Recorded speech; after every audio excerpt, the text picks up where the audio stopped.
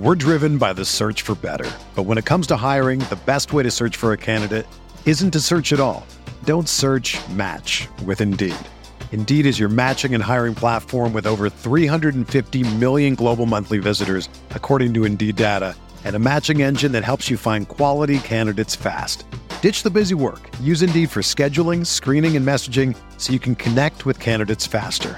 Leveraging over 140 million qualifications and preferences every day, Indeed's matching engine is constantly learning from your preferences, so the more you use Indeed, the better it gets. Join more than 3.5 million businesses worldwide that use Indeed to hire great talent fast. And listeners of this show will get a $75 sponsored job credit to get your jobs more visibility at Indeed.com/Blue Wire. Just go to Indeed.com/Blue Wire right now and support our show by saying that you heard about Indeed on this podcast. That's Indeed.com/Blue Wire. Terms and conditions apply. Need to hire? You need Indeed.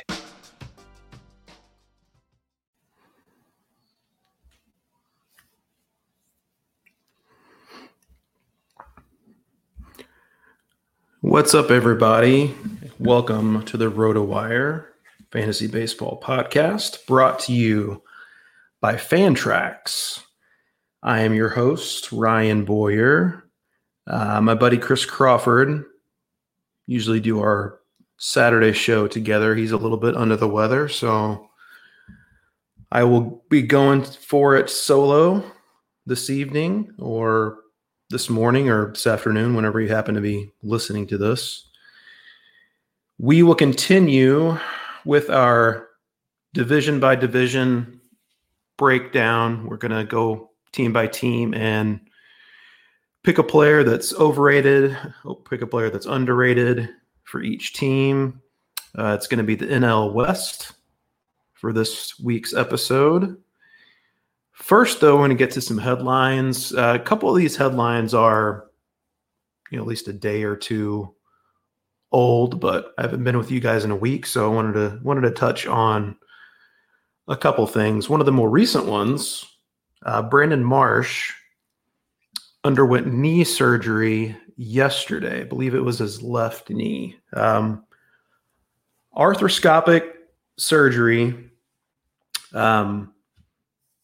Relatively minor. I believe it was a debridement procedure. Basically, that just means kind of going in there and clean the knee out.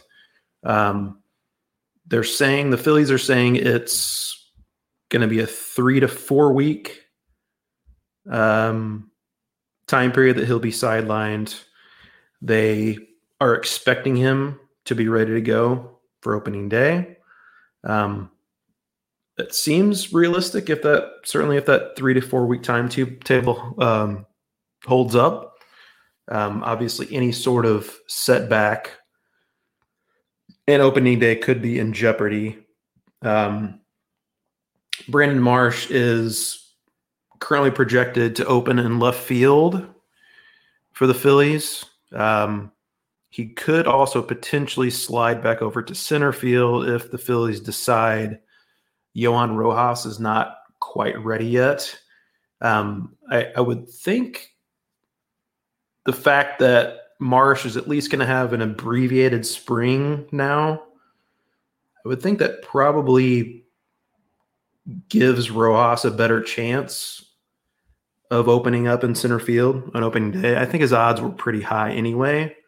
But, I mean, if he had to just have a solid spring to be the opening day center fielder, now I think he probably just needs to not be terrible this spring, and he'll probably be the opening day center fielder. I know they like his defense a lot. They want his offense to pick up, but I think they'll be okay with sticking him in the 9 spot in the lineup and getting that great defense, and hopefully the bat comes along. But as far as Marsh goes, he's supposed to open in left field. Kyle Schwarber is going to be the full-time designated hitter. Bryce Harper moving to first base full-time. Nick Castellanos in right field. The Phillies seem to be contending that the Marsh surgery will not affect whether they go after an outfielder or not. We have seen Cody Bellinger's name associated with them recently. I think maybe Bob Nightingale was first to bring it up that they could be a sleeper team. John Heyman, I know, has mentioned them as a possible sneaky landing spot for Bellinger. And I do think it kind of makes some sense. I mean, beyond the fact that they don't have a center fielder cemented in there. There's also the fact that especially Boras clients that take a while to sign, Boras kind of has this history of kind of cutting out the middleman and negotiating directly with the owner when it comes to huge contracts like this. And John Middleton is one of the most aggressive owners out there. He likes to spend money in free agency. I could see a scenario where Boras goes straight to him and talks him into maybe a creative Cody Bellinger contract. I could see that happening.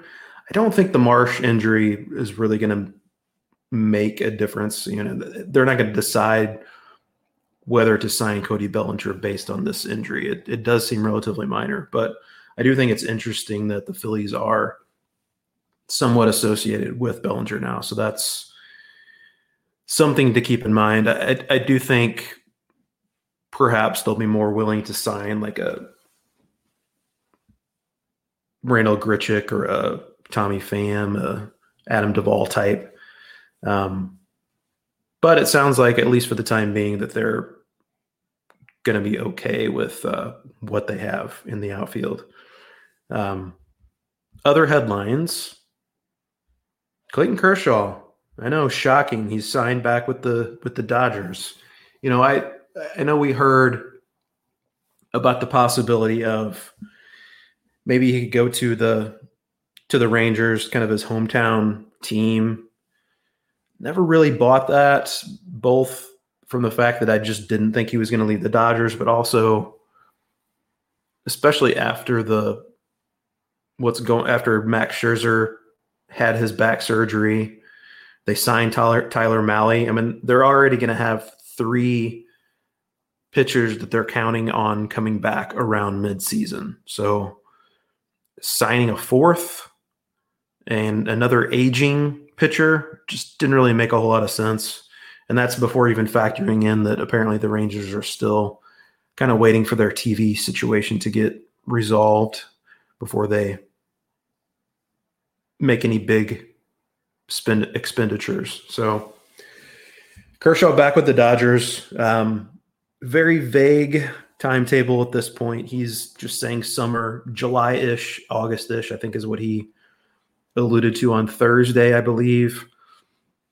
There are incentives in his contract. I think if he makes 6 to 10 starts, I believe is what I read, that would essentially double his salary. So, he's obviously going to try to do that. He could get there if he gets back August 1. I think that's a realistic expectation. But again, he's like 2 weeks into his throwing program at this point from coming back from shoulder surgery. So any timetable with Kershaw is extremely rough right now. We probably won't know for months what a realistic return date will be for him. But it kind of, the Dodgers can afford to proceed cautiously. They don't really need Kershaw, I don't think. But, if he could come back, he was really good last year before getting hurt. If he could come back and have close to that form, obviously that would be a big boost down the stretch in the second half and in the postseason. Emmett Sheehan and Gavin Stone. I guess this dings their outlook a little bit. But again, we're talking about Kershaw probably missing at least a minimum of 4 months. So by that point, obviously Tyler Glasnow could get hurt again. Who knows what else might happen. Sheehan and Stone will still, I think, have opportunities to establish themselves one way or the other prior to when Kershaw makes it back. So I don't think it really affects them a whole lot. As far as Kershaw goes, I don't think you can draft him and redraft. I just don't think that's something that you should be waiting around on.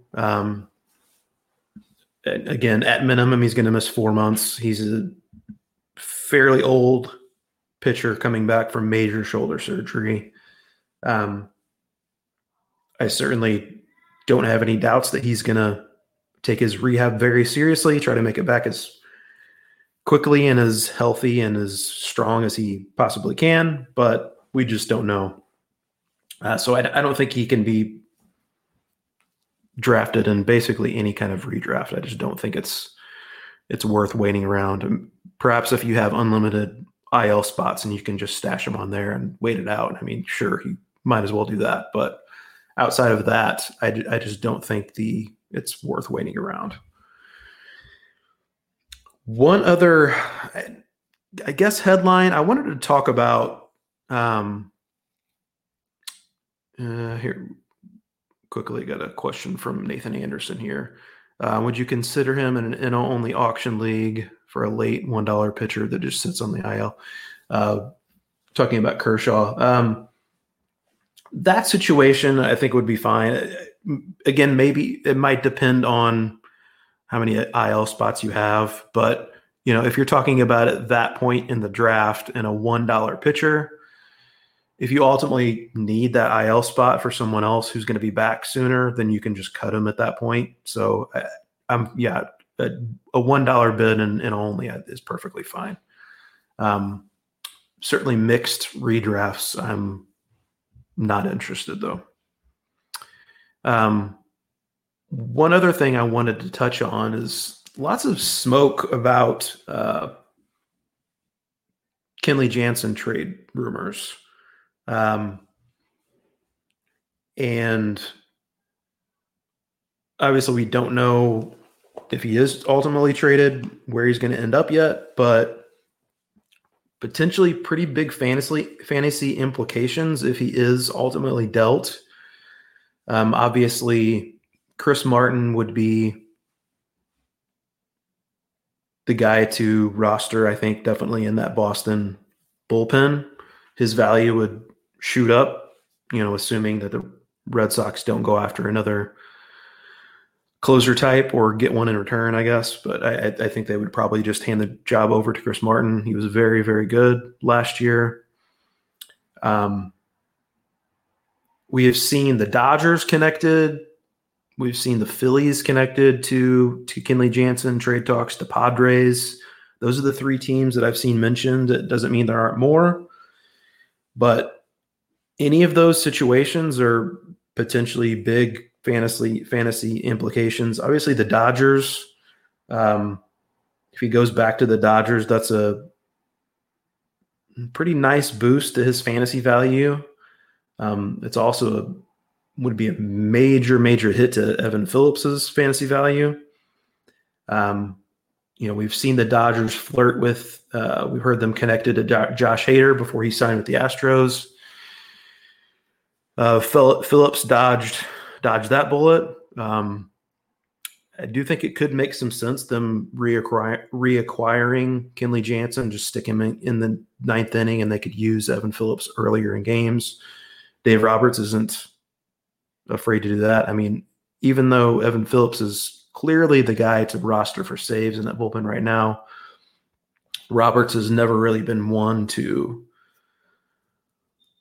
fully embrace a clear closer since Kenley Jansen. So that would be a major hit to Phillips's fantasy value. If he would get traded to the Phillies, he would, Rob Thompson is another guy who isn't crazy about a set closer. I like Jose Alvarado currently the most in that bullpen, both from a skills perspective, and I think I would pick him to lead the team in saves as well.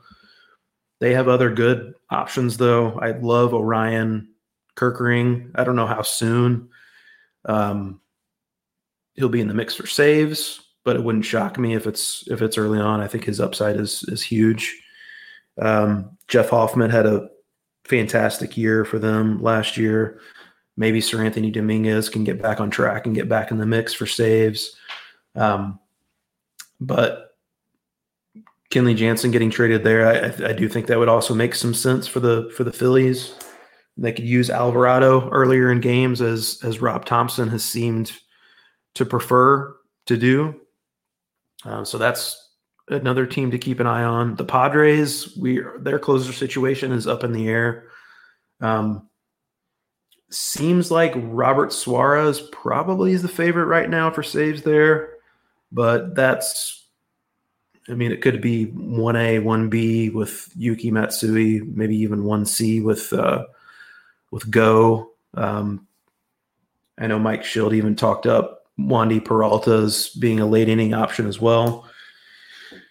So I don't know that the Padres, as things currently stand, will even necessarily have a set closer going into the season. We have seen Jarren Duran also mentioned as a possible trade target for the Padres. I wonder if they could attach Jansen and Duran in a trade together. Obviously, that would require a much bigger return going back to Boston if they did do that. So I think it was worth, even though it's just all speculation at this point, I think it was worth talking a little bit about those Kenley Jansen trade rumors, because for whatever reason, the Red Sox seem to be operating as a, should we say, mid-market team, maybe not low-market team, but they're wanting to clear some more payroll, it seems. Jansen is set to make $16 million in 2024 in his last year under contract. So definitely something to keep in mind there. If he gets traded, and what would be the implications for his new team and the Red Sox? Certainly something to keep an eye on. Guys, it's a good time to sign up for rotowire.com. I don't know why you haven't already, if you haven't. But now is absolutely the time to do it. We're approaching draft season, already in draft season for some people. We just recently added ATC projections to every player page. It's an incredible resource to have. DraftKit is up and running, updated every day, new stuff added all the time. Articles going up on the site every day. I have an article usually going up each Tuesday. This past week, I wrote about targets and saves plus holds leagues. So check that out. Again, now is the time to sign up for rotowire.com if for some reason you haven't already done that. It's also a good time to set up your league on Fantrax. Fantrax is the most customizable fantasy platform in the industry, offering the greatest fantasy experience for your dynasty, keeper, redraft, and best ball leagues. Coming from another service, Fantrax makes it easy. They can import any of your current leagues and customize if needed. Fantrax offers the most in-depth player pool in the industry, including minor league players. Do you need customizable commissioner services for your league? Fantrax offers more customization than any other platform. Waivers, categories, scoring system, schedule.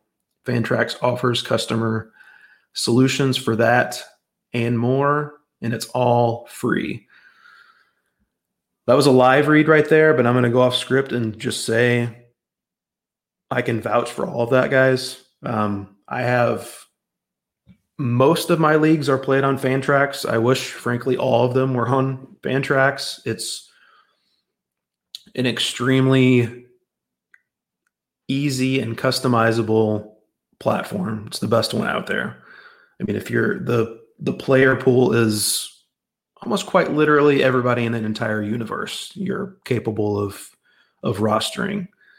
So in particular, your keeper leagues, your dynasty leagues, that's just the absolute best place for you to run your league. But it's great for redrafts too.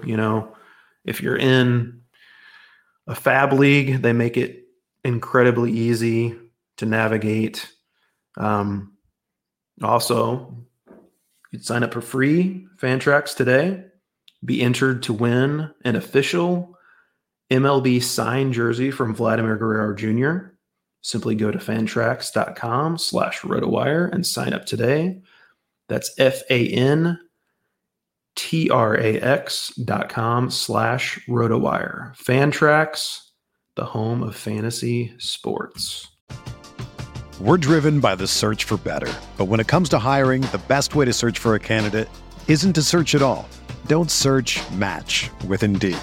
Indeed is your matching and hiring platform with over 350 million global monthly visitors, according to Indeed data, and a matching engine that helps you find quality candidates fast. Ditch the busy work. Use Indeed for scheduling, screening, and messaging so you can connect with candidates faster. Leveraging over 140 million qualifications and preferences every day, Indeed's matching engine is constantly learning from your preferences, so the more you use Indeed, the better it gets. Join more than 3.5 million businesses worldwide that use Indeed to hire great talent fast. And listeners of this show will get a $75 sponsored job credit to get your jobs more visibility at Indeed.com/Blue Wire. Just go to Indeed.com/Blue Wire right now and support our show by saying that you heard about Indeed on this podcast. That's Indeed.com/Blue Wire. Terms and conditions apply. Need to hire? You need Indeed. Okay. NL West this week. Getting into our NL West overrated and underrated players. First, going to start with the Arizona Diamondbacks, your reigning National League champs. And I'll be honest, guys, I was looking to pick someone else here for the underrated, but because I've talked about this guy so much already, but I still think Brandon Pfaadt is the most underrated on that team. So I had to pick him again. I've talked about his numbers on this pod many times before, but I'm going to go over them again.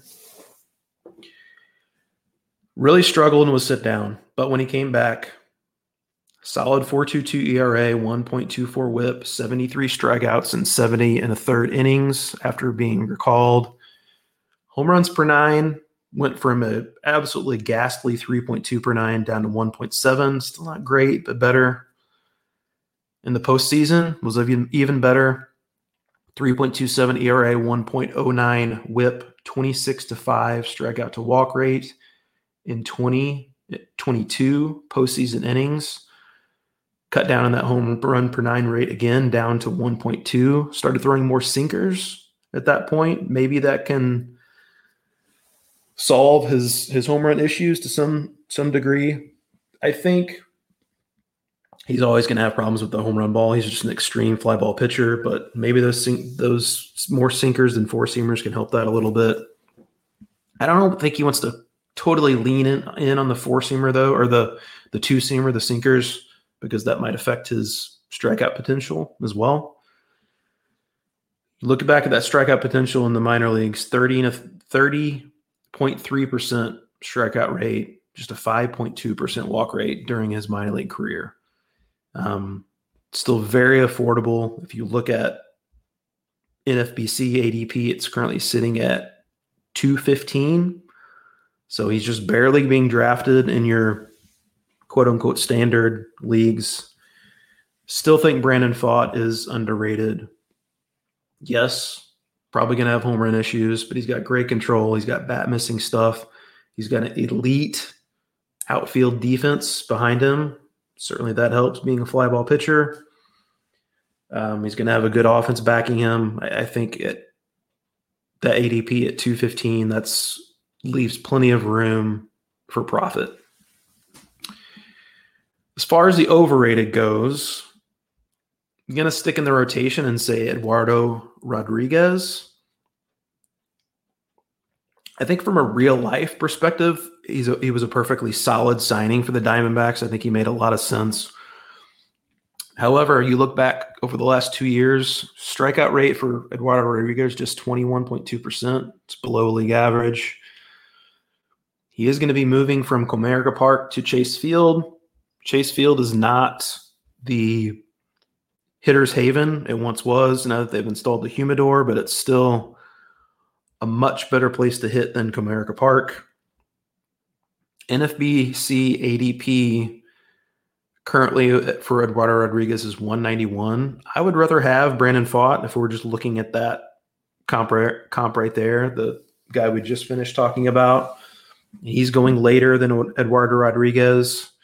Some other guys that are also being drafted after him, Yu Darvish, Lucas Giolito, Shota Imanaga, all being picked later than Erod. And I think all of them, certainly at this point, it looks like from a strikeout perspective at least, have more upside than him.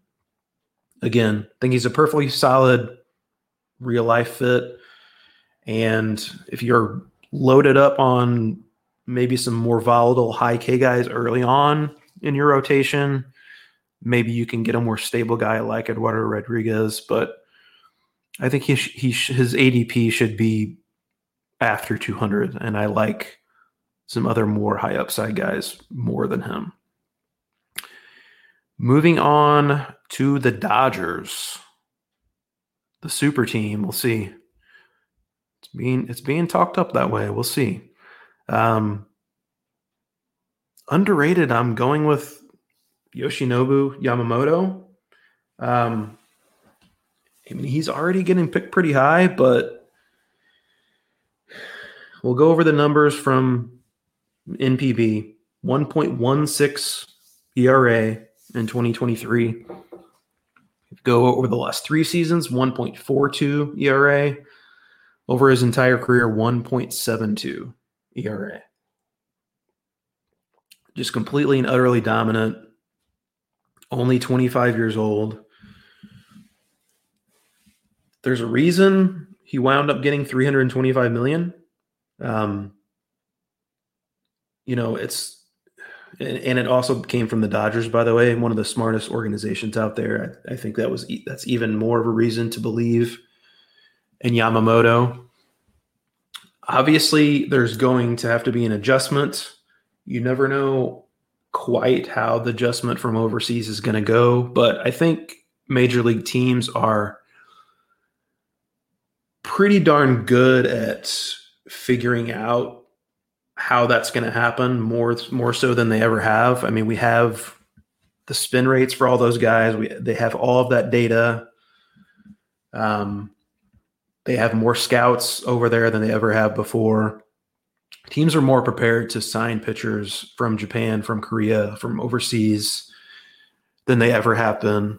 So that element of unknown is certainly still there, but I don't think it's as nerve-wracking, I guess, as it used to be.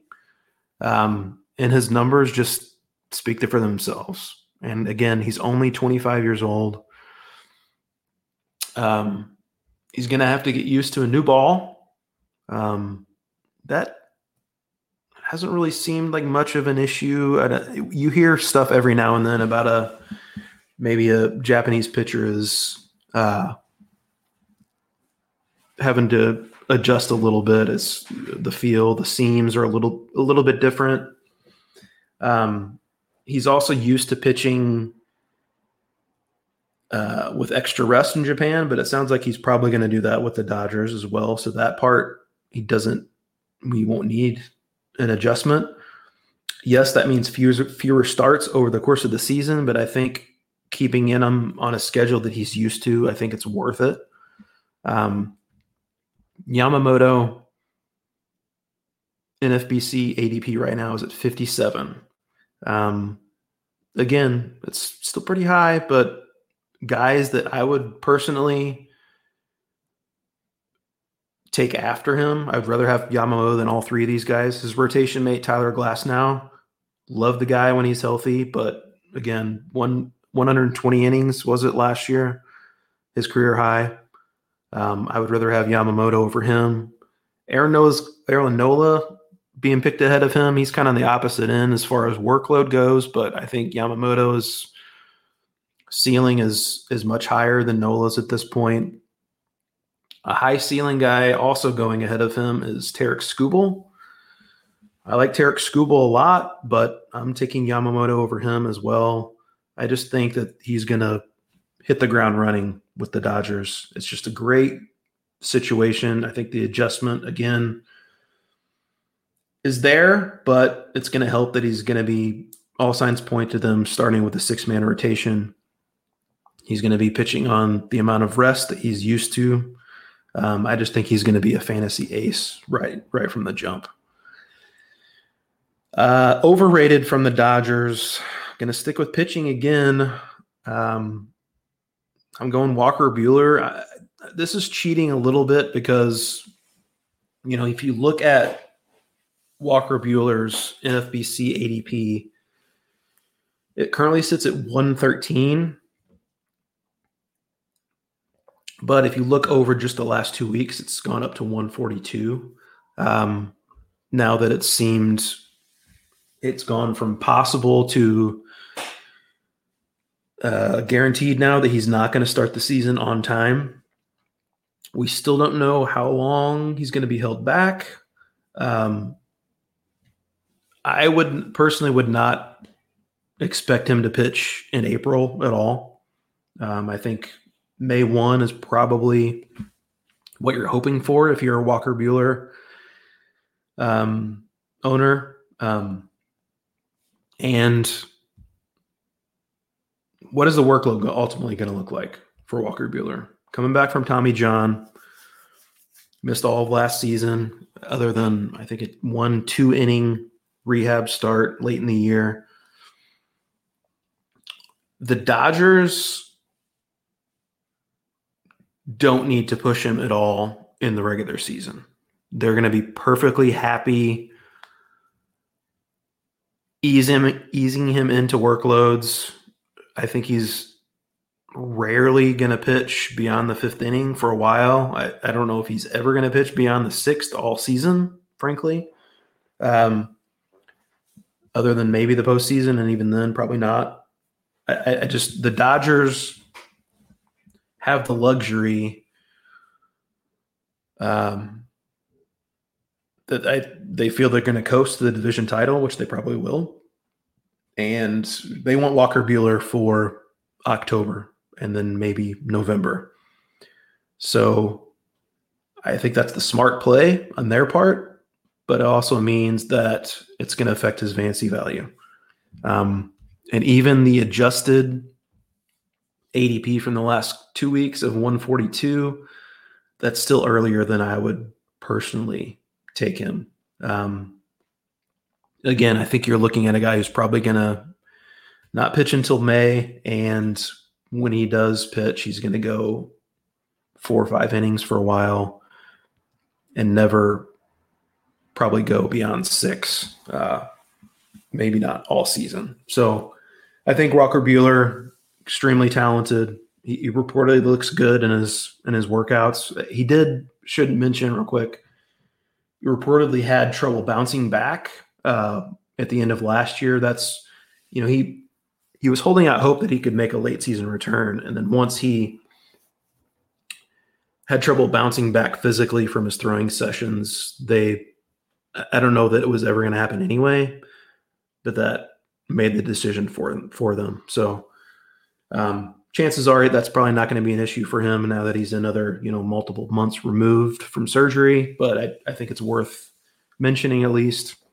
Again, I just think he's a fantastic pitcher, overrated for fantasy, at least for 2024.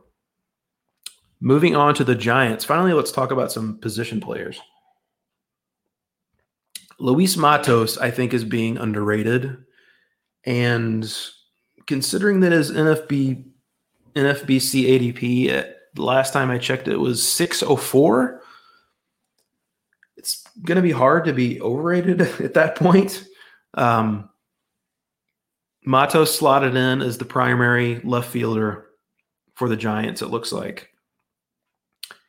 Last year at 21 years of age, between AA and AAA, he slashed 331, 401, 543, 12 home runs, 15 stolen bases, 9.8% walk rate, just an 8.1% strikeout rate. Yes, he struggled at the big league level, but again, 21 years of age, that should not come as a surprise. And even amidst those struggles, he only struck out at a 13% rate. I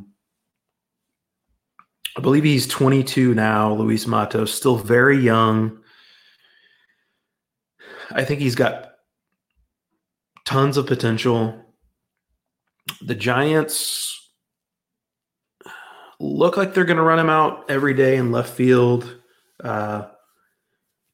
What is the ultimate leash for him? You know, he probably can't afford to get off to too slow of a start because they do have some other options, not great other options.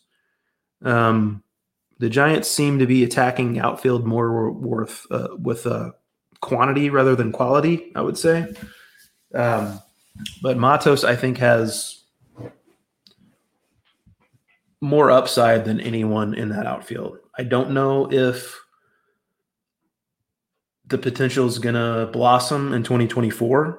But again, we're talking about an ADP of 604. So if you're in a deeper league, I love taking a shot on him as like a fifth outfielder in a 15-team league. And I think he has the potential to pay off and then some at that going rate. Sticking in the Giants outfield for overrated, Jung-Hoo Lee, their big free agent signing, he's looking at an NFBC ADP of 255. I would rather have Luis Matos than Jung-Hoo Lee. He had 23 home runs in 2022 overseas, but averaged less than 10 over his career. Also peaked at just 13 stolen bases during his time in Korea. And that very middling at best, I would say, power.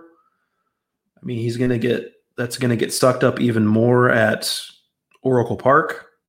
Not the best landing spot for a guy that doesn't have great power. Without question, you look at the OBP skills, and they are apparent from his time in the KBO.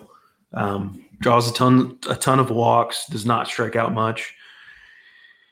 I think he's a good fit potentially as a leadoff hitter for the Giants. It looks like that's where they would like to slot him in. I mean, it could depend on how he fares during spring training, maybe. I mean, if he looks a little overmatched, maybe they rethink that. But I think if he has, as long as he just has at least a solid spring, he's probably going to be slotted in as the leadoff hitter. That's what they signed him to be, and that's what they would like him to be. So the runs scored potential is there. Giants lineup doesn't look that great to me.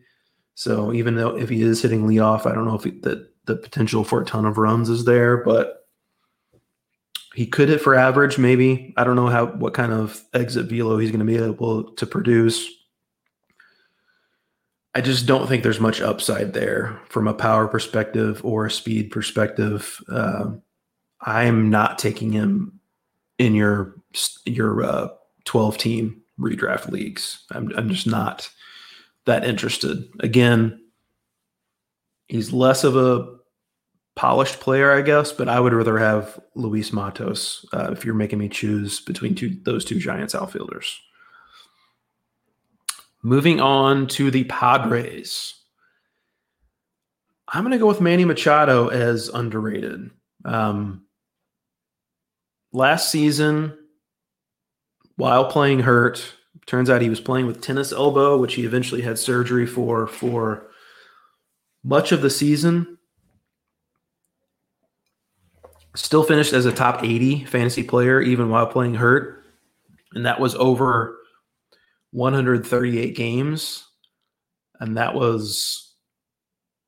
played 138 games in 2023. The last previous 7 seasons, other than the shortened 2020 season, he had played at least 150 games. So still finished as a top 80 fantasy player, even in that abbreviated for him season. Looks like he's going to be ready for opening day. All signs point to that. Probably looking at Xander Bogaerts and Fernando Tatis hitting in front of him. Going to have plenty of RBI opportunities. Just a year ago at this time, Manny Machado was a second-round fantasy pick. And currently, if you're in a 12-team league, he's going like in round 6. I just think there's a lot of room for profit there. It's not a great idea to roster a lot of players that are coming back from surgery, but this is not a super worrisome surgery for me. He can DH for a while if he needs to. It sounds like that's the route they might take. And fantasy managers are fine with that. We're still going to get those stats as a designated hitter, and he's going to be eligible at third base still. The batted ball data was slightly down, but still excellent for Machado last year. I just think there's probably too much being made of the elbow surgery when it looks like he's going to be ready for opening day. I think he has a 6th-round pick, even a 5th-round pick. I think there's plenty of room for profit there. Overrated with the Padres, I'm going to go with Ha-Seong Kim. Speaking of batted ball data, his last year was maybe the worst of any like high quality fantasy option. Average exit velocity 7th percentile, hard hit rate 3rd percentile, barrel rate 11th percentile. Hit 17 home runs last year, but his expected home run total via StatCast was 13.4. So got pretty lucky in that regard. Stolen bases more than tripled last year. Maybe he can, year over year from 2022, maybe he can keep that up with the new rules in place. But even if he does, that they're not quite as impactful as they would have been a year before. I mean, 38 steals is 38 steals. That's going to be extremely valuable. Can he get to that level again? Maybe. It's possible. But I think realistically, we should probably not expect that number again. And I think he's a very good bet to regress in the power department. I'm looking at the NFBC ADP at 88 last time I checked, and that's just a little too rich for me. I know he's multi-position eligible. That is extremely handy to have, especially in deeper leagues where you need to move guys around to make up for guys that get hurt on your roster. But it's just, I see so much more upside and potential other guys that are being taken after Ha-Seong Kim. So I think for a fantasy perspective, he is overrated. Moving on to the Rockies, our last team here. Underrated. I'm going to go with Tovar. He finished based on RotoWire's Player Rater earned auction value 141 last year in 2023. Did that while being 21 for, I think, the bulk of the year, maybe all year. I'm not sure exactly. I know he's 22 now. And even after finishing 141st in 2023, his NFBC ADP currently sits at 197. So if he just repeats what he does last year, you're going to make a profit. And former top prospect could certainly take a step forward. He batted 8th or 9th predominantly through mid-June last year for the Rockies. And then from then on, he batted second a good amount. If he bats second, I know that Rockies lineup, I'll be honest, could be pretty darn bad. But, you're still talking about batting second while playing half your games at Coors Field. That's a pretty good spot to be in. And again, if he just repeats what he did last year, you look at his bottom line numbers, they were kind of ho-hum, but he contributed a little bit across the board. And I think it's reasonable to think as he goes into his age 22 season to expect some improvement. And if he does that, then you're making a nice little profit. So I like him as an underrated fantasy option. I had trouble picking an overrated fantasy option from the Rockies, frankly, because they just don't have a lot of high drafted players. But I'm going to go with Ryan McMahon. His NFBC ADP is at 236. That's fine. But I do like plenty of guys that are going after him. He's never had even a 780 OPS in his career. That's pretty hard to do when you're playing at Coors Field for your home games. OPS on the road in his career, 661. OPS against left-handed pitching in his career, 683. So, you're talking about basically you want to play him at home when he's facing a righty. That severely limits you. Realistically, that you're not going to just be able to play him in those situations. But ideally, that would be what it would be for him. The upside that it looked like Ryan McMahon had at one point, I just don't think he is what he is at this point. Again, he last year he finished better than his, again, NFBC ADP 236 last I checked. And he finished higher than that last year. So just from that perspective, it's a perfectly justifiable pick. I would just rather not have him on my roster, frankly. Again, I think he's going to hit in the middle of that lineup, but that Rockies lineup looks awfully bad to me. They're going to score some runs at Coors Field, obviously, but it's just not really a lineup I want to get a piece of, or I'm too anxious to get a piece of. And Ryan McMahon, again, I think it's a perfectly justifiable at what his current ADP is, but I look at who's going around him, and there's a lot of guys I would just rather have than Ryan McMahon. The upside is just capped, and he's a very boring, I would say, fantasy pick. All right. That'll do it for us on this episode of the RotoWire Fantasy Baseball Podcast, brought to you by our good friends at Fantrax. You can find me on Twitter or X, whatever you want to call it, at Ryan P. Boyer. Be sure to check out our podcasts where they're running every day of the week now, firing them out every day for you guys as we move into draft season. Again, Twitter handle is at Ryan P. Boyer. If you want to hit me up with your fantasy questions, feel free to do that as well.